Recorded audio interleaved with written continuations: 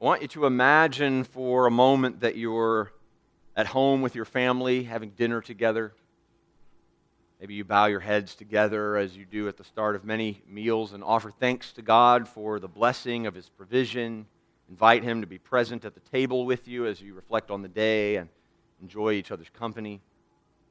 No sooner have you closed your prayer when there is an aggressive knock at your door, and suddenly the door comes crashing off its hinges, and a group of uniformed officials storm into your dining room. They seize you and handcuff you and your spouse and your children, and they drag you out of your house and force you into police cars. You object. You try to find out why they're doing this, what's going on, and the only explanation given is that your faith in Jesus Christ has been discovered, and it must be put to an end. They take you to jail where you'll be placed in separate cells, not even given the courtesy of a phone call to a loved one. All you can do is pray to God for His intervention. The scene sounds barbaric, sounds absurd to us. Probably hard to imagine something like that happening to us, certainly in our world, in our culture, in our day and time. But in fact, it's an experience that was not at all uncommon for Christians in the first century. In fact, there's even places in the world today where that's not all that uncommon. In the first century, for Christians, both Roman and Jewish authorities regarded the Christian faith as a threat to their power and position, and they sought to snuff it out. One of the leaders of this movement to end Christianity, and who was personally responsible for many Christian families being imprisoned in this way, was a man named Saul, or as we've come to know him, the Apostle Paul. That's not a name change that happened for him, but he was born as a Hebrew, as a Jewish man, and as a Roman citizen. And so Saul is the Hebrew version of his name, and Paul is the Greek version of his name. And so at times you'll see it differently in the New Testament, but he is one and the same guy. Now here's the deal. Paul wrote roughly 2/3 of the New Testament. His teachings concerning faith in Jesus Christ and Christian living have blessed countless millions of Jesus followers through the centuries. During his lifetime, he traveled extensively throughout the Mediterranean world, preaching the gospel, planting churches, training pastors, and encouraging Christians in their faith. He eventually will be killed as a martyr, counting faithfulness to Jesus Christ as more important and precious to him than preserving his own life. What changed? It's a question that comes resounding to me as I look at the life of Paul, where he is going into homes and dragging Christians away to put them in prison, and then later in his life he is the chief proponent of the Christian faith and a pioneer of Christian missions. How does a guy whose life ambition is to snuff out Christianity by persecuting Christians, dragging men and women to jail, even presiding over the stoning and execution of Christian leaders, how does this guy become a pioneer of Christian missions? One of the most famous and beloved proponents of the Christian message and the most widely read teacher of the Christian faith. What happened? The answer, in a word, is Easter. Easter happened. For the Apostle Paul, as with Peter and Thomas, whose stories we've looked at the last 2 weeks, Easter changed everything. You see, Easter is profoundly practical and deeply personal. The resurrection of Jesus from the dead is more than just a theological idea or just a historical event upon which the truth claims of Christianity rest. It's not less than those, it is those, but it's more than that. Easter is where the power of God and the love of Christ meet us at the point of our deepest brokenness. Right where we feel like the biggest mess. where our sin runs deepest, Easter meets us right there and forges for us a pathway toward restoration and wholeness. This whole series of messages, there's 4 of them altogether, concluding with next Sunday on Easter. The whole premise for this message is twofold. Number one is that the resurrection of Jesus had a profound effect on the lives of his first followers. The ones who knew Jesus in the flesh, who saw him after he had risen from the dead, nothing was the same for them after that. They were totally changed. They were all the way in. And number two, that same resurrection grace is available to us today. Just as the resurrection of Jesus made this enormous life-altering difference in the lives of his first followers, it can make the same difference for us today. Just as Peter found resurrection grace to cover his shame and guilt over his denial of Jesus. Just as Thomas found resurrection grace to answer his doubts about the reality of Jesus and his kingdom. Just as Paul, as we'll see today, finds resurrection grace to repurpose his life, so too can you and I find resurrection grace to give us new peace, new confidence, and new purpose to live our lives. So Easter is more than just an idea. Easter is more than just a historical event. Easter changes everything if we will let it. If we'll come to Jesus in faith and see the risen Christ, it can change everything for us. So today we're going to focus, as you've already surmised, on the life of Paul, the apostle.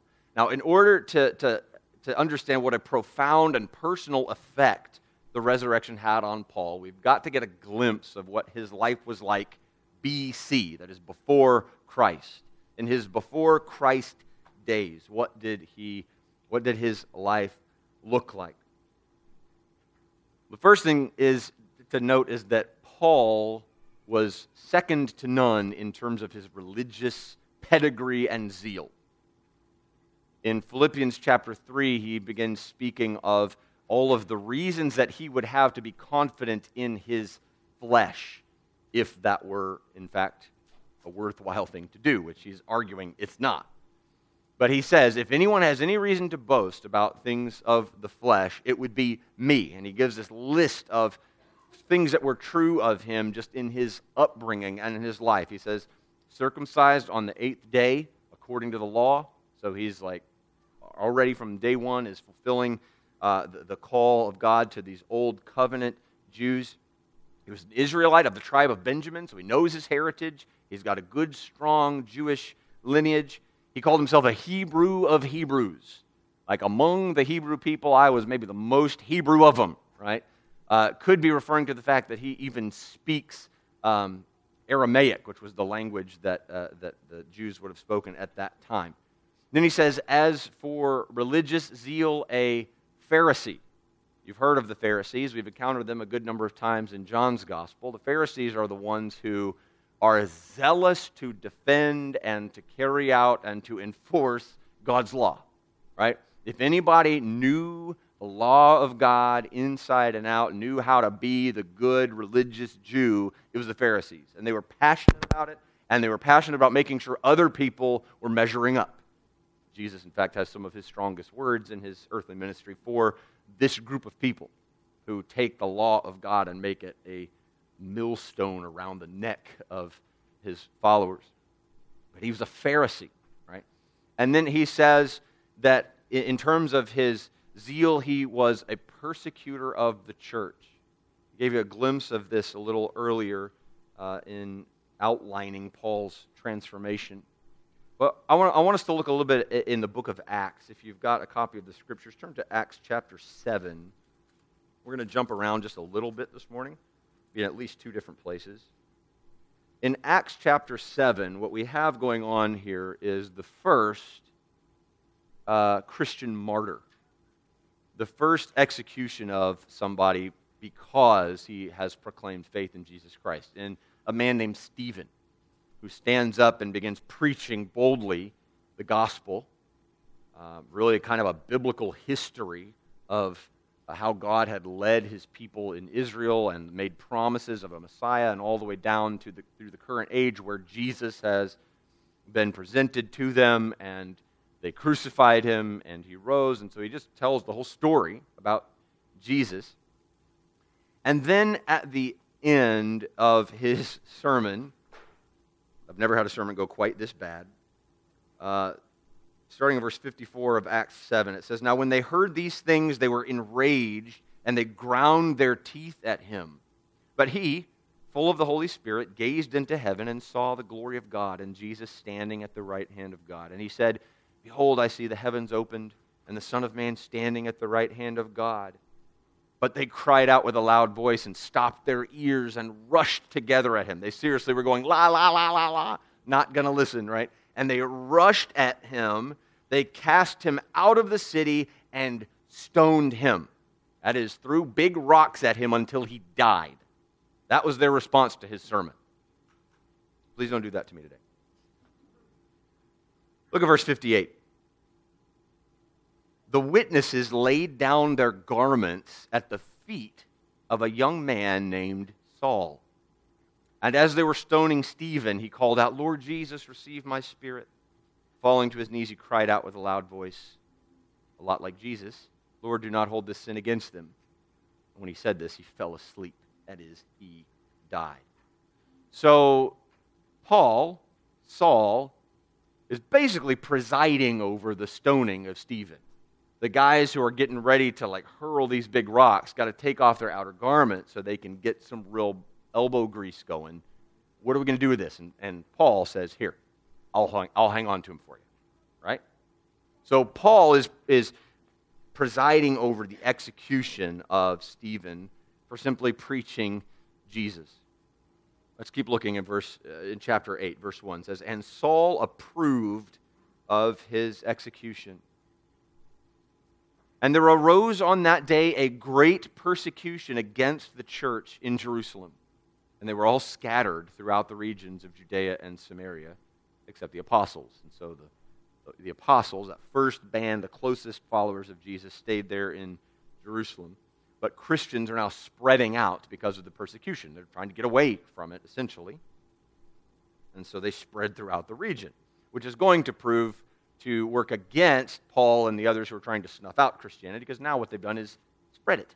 Because now you've got Christians everywhere all over the empire who are going to be telling people about Jesus. And so Christianity spreads, and we see God's wisdom and providence at work there.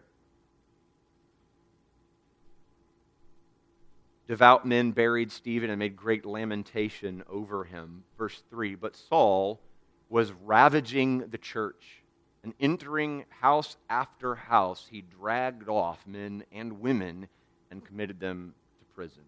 House after house. This was a repeated practice of Paul, to go into homes and break them up and drag them off to prison. And it actually would have been pretty common in this kind of a setting to identify Christian leaders and pull them away and imprison them in the hopes that, as an example to the others, that the other Christians might go, "Okay, maybe I don't want to do this after all," because they've seen their leader be dragged away. But Paul is even dragging away the women. So he's even more devout, even more zealous in his persecution of the church than you would even typically think. And so dragging men and women off and committing them to prison. This is what Paul is doing. And here's the thing, he thinks he's serving God, right? Because he's a zealous for the word of God, the law of God Jew. He thinks this is a part of his service to God, is snuffing out Christianity, which is, again, blasphemous, because they recognize another king, and they're calling this man, Jesus, the Son of God, which is not true in their minds. And so they have to snuff it out. And Paul is ravaging the church, is the language used there in Acts 8:3. Hostile, an insolent opponent, he called himself in 1 Timothy chapter 1. If you skip ahead just a little bit to Acts chapter 9, the very beginning of 9, it gives us another glimpse into what what Saul is up to. It says, "But Saul, still breathing threats and murder against the disciples of the Lord, went to the high priest and asked him for letters to the synagogues at Damascus," which is the city to the north, "so that if he found any belonging to the way," that is the Christian faith, that's what they called it, "men or women, he might bring them bound to Jerusalem." So Paul is now on a mission to go to another city. Since now Christians have been spreading out, he goes, all right, I got to go target other cities and drag Christians back to Jerusalem so that we can condemn them there. We can put them in prison, perhaps stone them. And so he's on his way to Damascus with authority. He's got a letter from the high priest saying, by the way, if Paul finds Christians, he has our authority to take them and to drag them to Jerusalem bound. So that's what Paul is up to.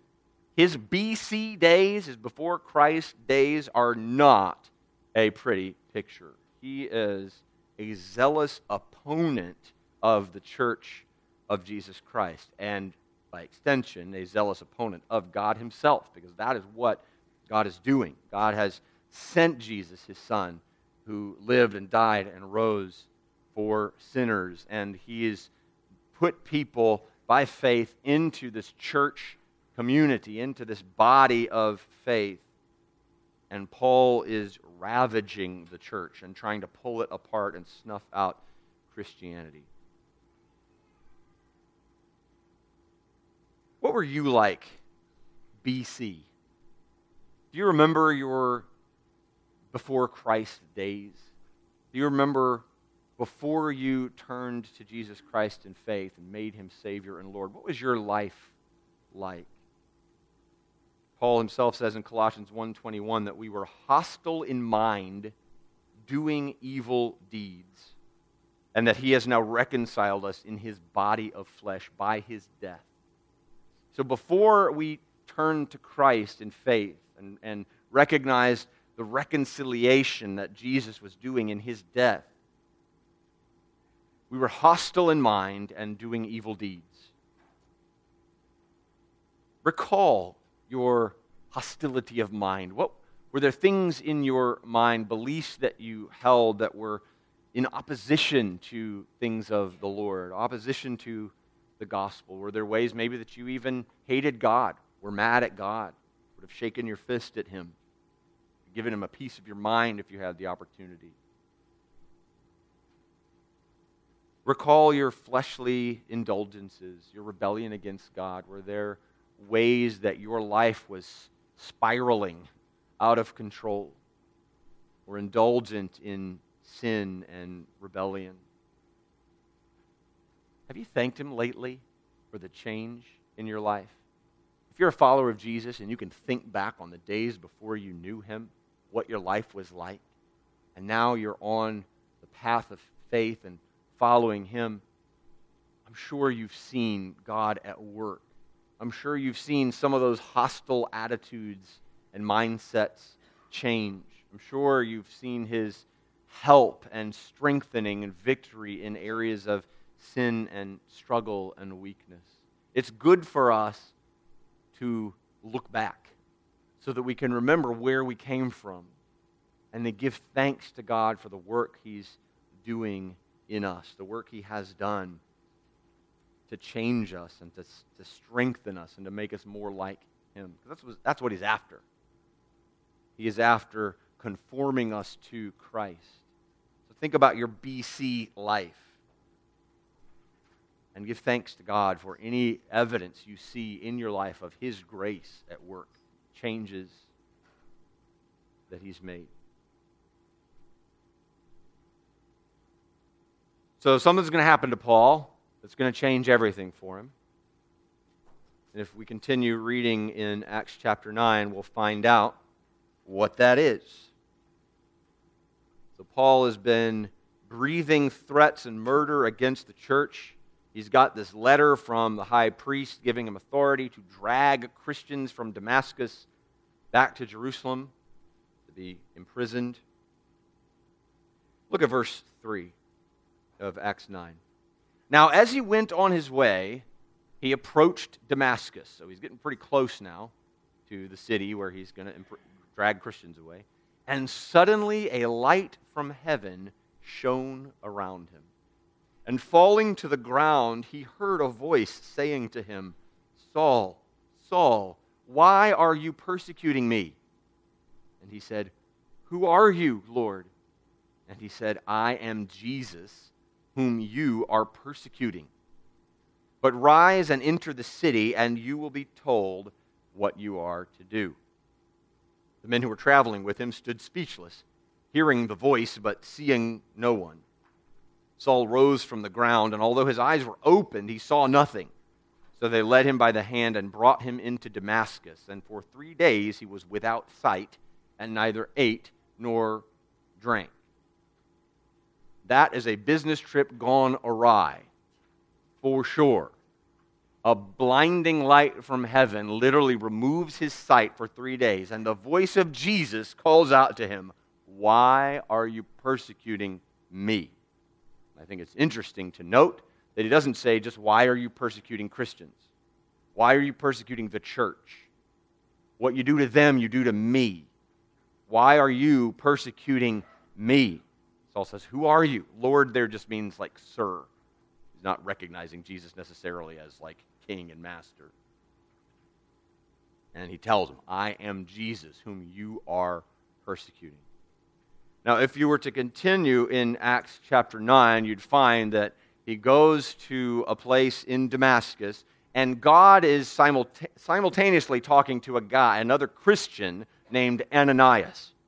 And he tells Ananias in a dream or a vision, "I'm bringing Saul," who you've heard of as this persecutor of Christians, "I'm bringing Saul here, and I want you to go to him and pray for him that he'll receive his sight."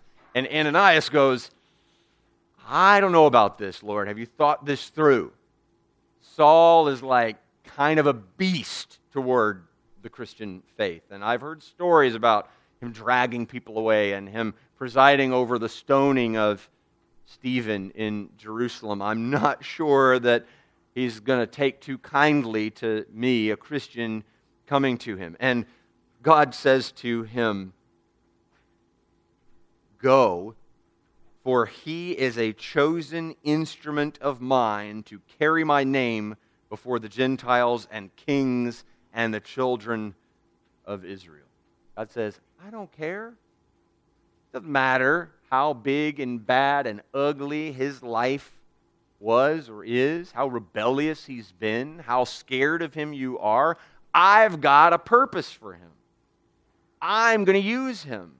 He's going to carry my name to the Gentiles and to the children of Israel. So go," he tells Ananias, "go and speak to him." And so Ananias does. He obeys, and he goes and finds Saul, and he says to him in verse 17, "Brother Saul, the Lord Jesus, who appeared to you on the road by which you came, has sent me so that you may regain your sight and be filled with the Holy Spirit." And immediately something like scales fell from his eyes, and he regained his sight. Then he rose and was baptized, and taking food, he was strengthened. And in the very next verse, Paul is in the synagogue preaching Jesus. Whiplash. That is an unbelievable turnaround. He was on his way into Damascus to arrest Christians. And instead, he gets to Damascus and starts preaching Christ in the synagogue. That is an amazing transformation. Just like that. Transformation doesn't always happen just like that. We'd like for it to. We'd like for it to be quick and instantaneous, and it just opened my eyes one day and boom, everything's different, and I'm a different person, and life is better, and all. We'd like for it to happen that way. But it doesn't usually happen that way. God can do what he wants. God did that in the life of Paul. But most of the time, it's a little bit slower. It's a little bit more painful.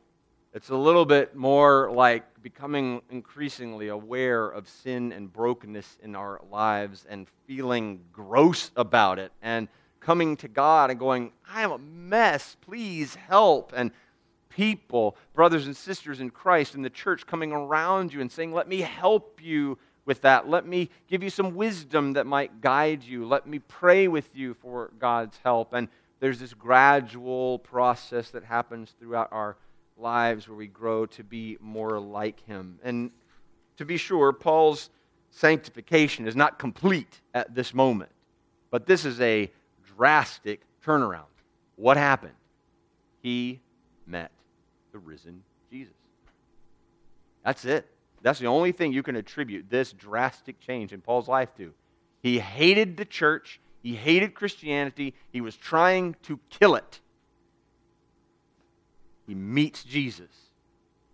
Even from heaven.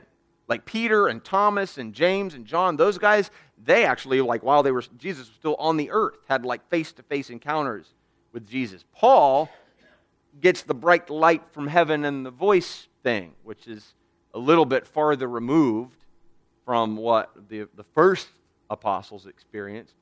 But he met Jesus on the road to Damascus, and it changed everything. So now let's look at Paul's new life. What effect did this have on him? We've already seen that day one, after he receives his sight and is baptized, he's preaching. He's in the synagogues of Damascus preaching. I'm going to invite you now to turn over to Philippians. Philippians chapter 3. If I had the page number on that green Bible, I'd call it out. If anybody spots that, you can shout it out for us. Philippians chapter 3. 817, thank you. If you've got one of those paperback Bibles, it's 817.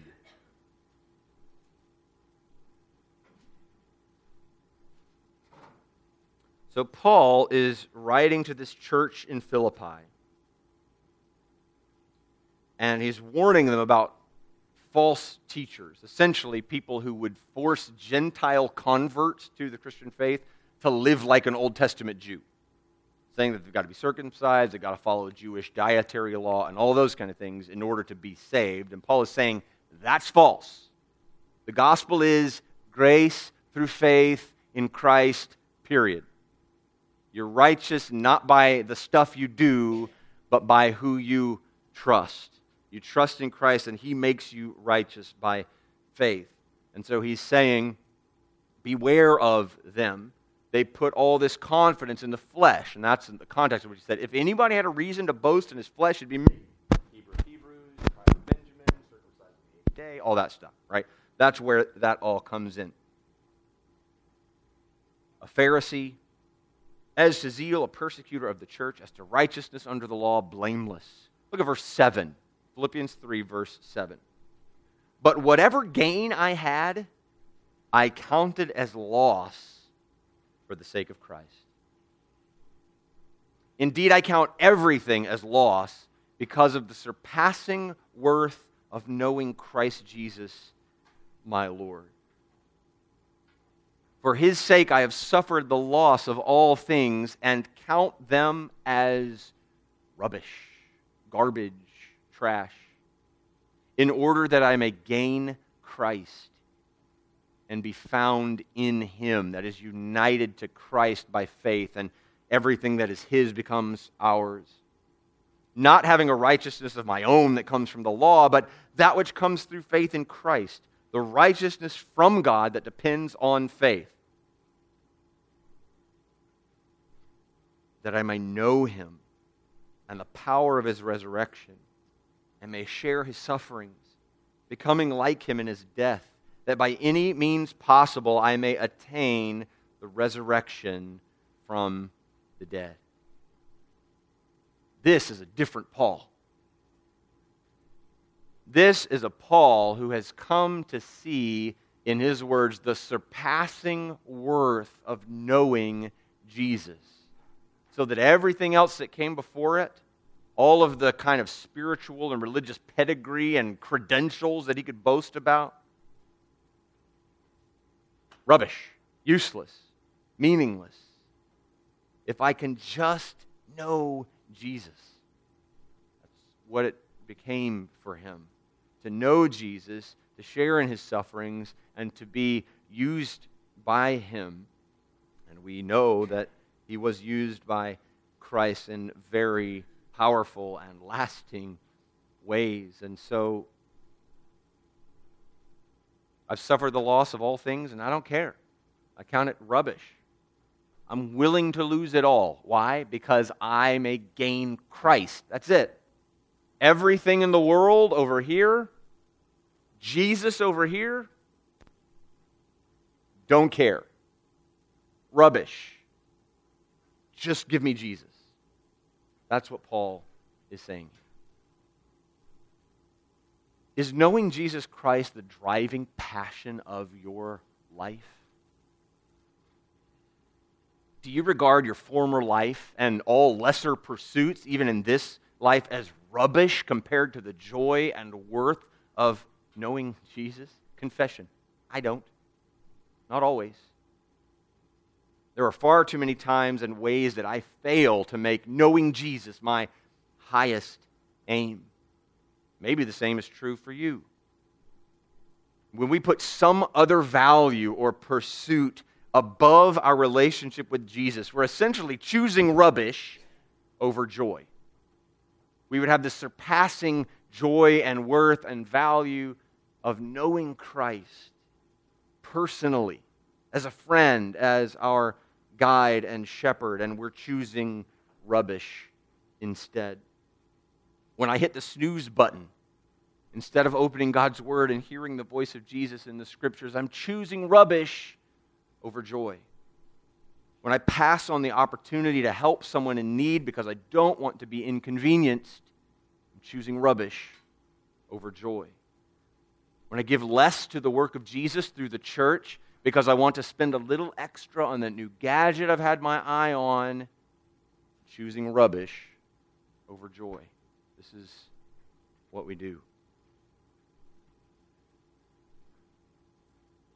There's something, the way that this passage unfolds, that I think is instructive for us. See, Paul's devotion, this radical devotion that he has now to Jesus, follows a sort of pathway that he lays out for us in verses 8 through 11. So first, knowing Jesus becomes his highest aim.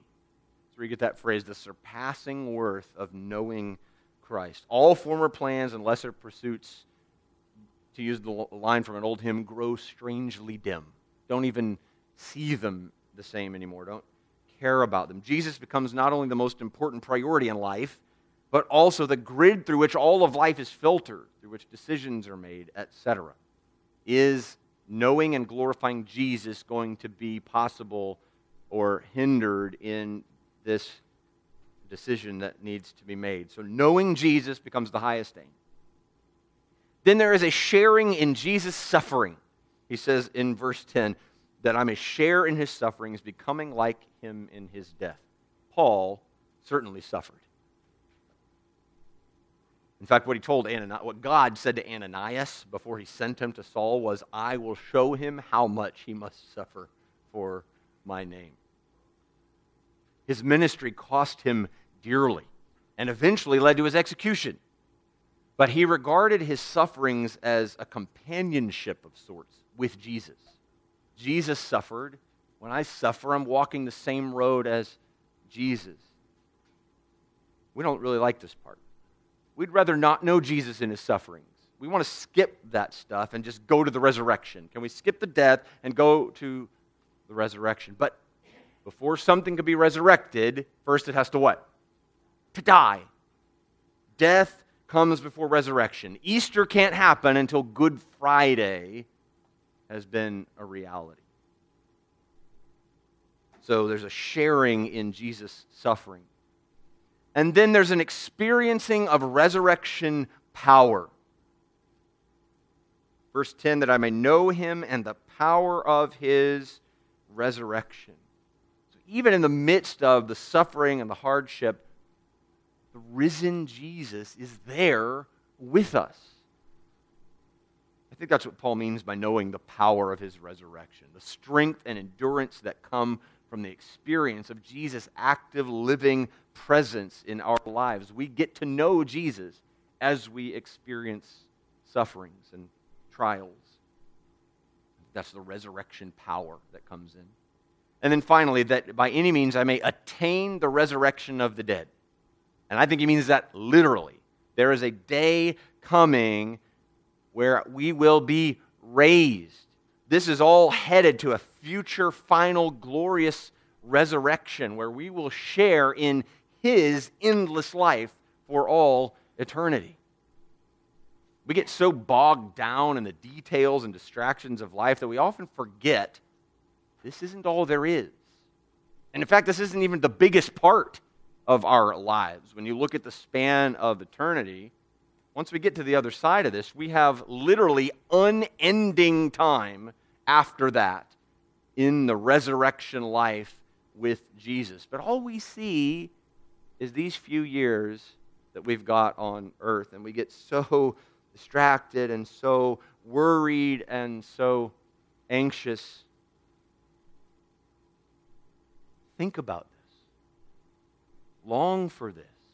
Live in light of this. There is a future resurrection coming for those who have met Jesus and called him Savior and Lord.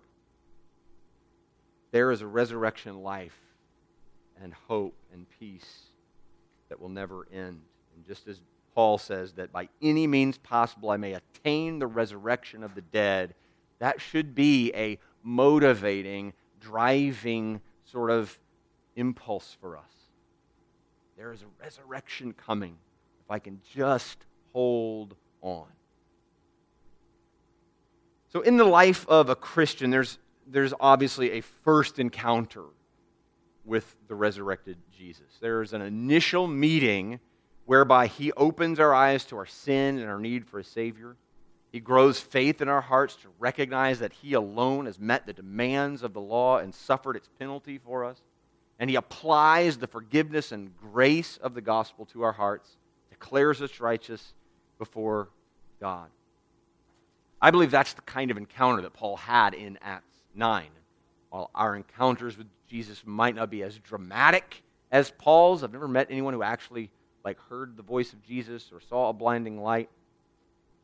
Nevertheless, each of us, if we're followers of Jesus, has had a similar encounter where the good news of the crucified and risen Christ and the new life that he affords us by faith came to our ears, and by the Holy Spirit's work in our hearts, we were enlivened. It's not even a word, I made that up. Made alive by faith. But here's the thing. I believe that encounters with the risen Jesus don't just belong in the past. It's not only in the rearview mirror. Remember that one time that I encountered Jesus? That was cool. I wish that could happen again. Because he's alive and active today.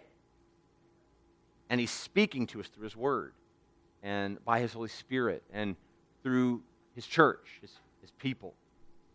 Through the Holy Spirit, he's convicting us of sin, calling us to obedience, commissioning us to carry his love and light to the world around us. Encounters with the risen Jesus are available to us now and always. In the gospel, he's promised us his presence to the end of the age. That's what he said to the disciples in Matthew 28. There are opportunities all the time throughout our moments, days, and weeks to meet with the risen Jesus. Here's the question. Are we taking advantage of those opportunities?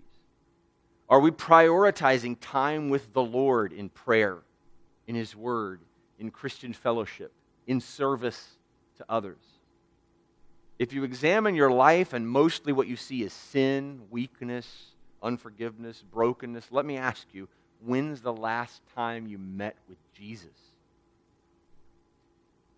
If an encounter with the risen Jesus is what it takes to make us new, why, oh why, don't we take advantage of his open invitation to draw near? Revelation 3:20, he says, "Behold, I stand at the door and knock. If anyone hears my voice and opens the door, I will come in and eat with him, and he with me." Oh, that we would heed his invitation and run to him and meet with him and open our hearts to him so that he would continue his sovereign work of transformation and sanctification in our lives. You know, that's why I love the final few verses of this passage. We'll conclude with this. Look at verse 12 through 16 of Philippians 3.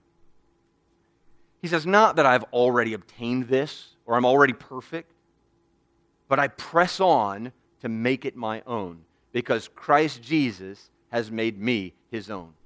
Brothers, I do not consider that I have made it my own, but one thing I do, forgetting what lies behind and straining forward to what lies ahead, I press on toward the goal for the prize of the upward call of God in Christ Jesus." Let those of us who are mature think this way, and if in anything you think otherwise, God will reveal that also to you. Only let us hold true to what we have attained. You know what this means?